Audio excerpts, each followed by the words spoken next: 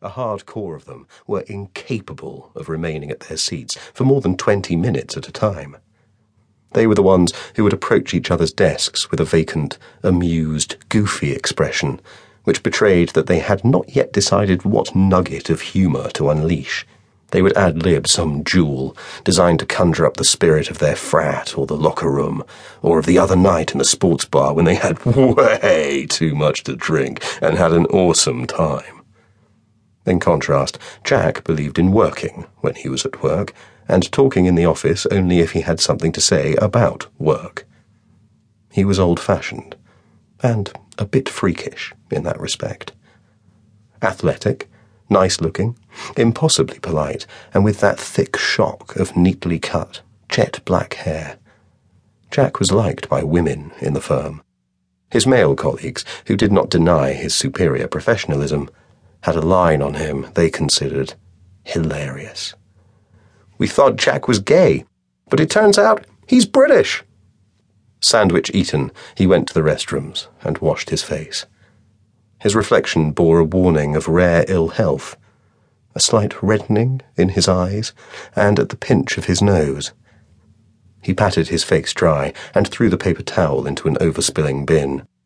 Halfway out of the restroom, he hesitated, and then doubled back and pressed the paper towels down with his foot so that they did not spill over and cause the cleaners unnecessary work. As he straightened up, he felt dizzy and knew he had a cold coming on. "Damn," he said to his mirror self, wanting to be in perfect shape for his baby brother's arrival, even though Finn had snubbed his offer to stay in favour of some apartment downtown. He returned to his desk with a roll of toilet paper under his arm and found Kit waiting for him.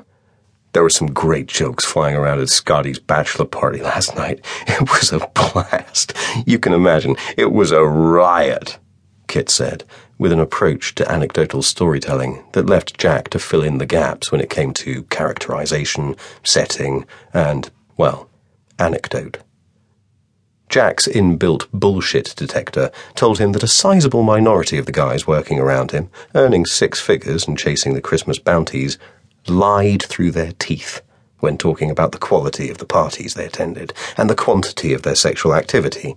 They exaggerated upwards, to be clear. And Kit was the embodiment of the AIG buck, who had more chance of conquering Everest without oxygen than playing out the sort of sexual conquests and extreme sport weekends he and his like would boast about in vague, suggestive terms.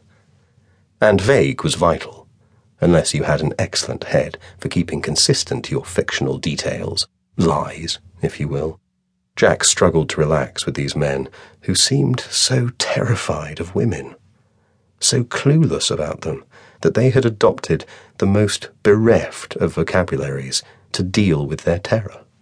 Kit, as was his habit, picked up a couple of items on Jack's desk and put them down moments later, not quite where he'd found them. Apart from struggling to spell the word derivatives, Kit's role in the office seemed to be to ruffle Jack's equilibrium. "You don't get many fat gay guys, do you?" Kit ventured. "Go away. Or maybe there's millions of fat gays, but it's just too much to admit to 2 humiliations. They are clearly, undeniably fat, so they keep the gay thing under wraps." "Because being gay is a humiliation?" "Well, I think so. If we're being honest, deep down. Don't you, Jack?" "You're an idiot." "Are you saying you're gay, Jack?" "How old are you?" "I'll have to take that as a yes." "You're a disgrace to your company and this city," Jack muttered, in a mild, uncensorious tone, designed to end the conversation. Kit laughed under his breath, but it was less a manifestation of amusement and more a sign of his curiosity over the workings of a mind like Jack's. "You actually believe that it's possible in this day and age to be a disgrace to something? Don't you, Jack?"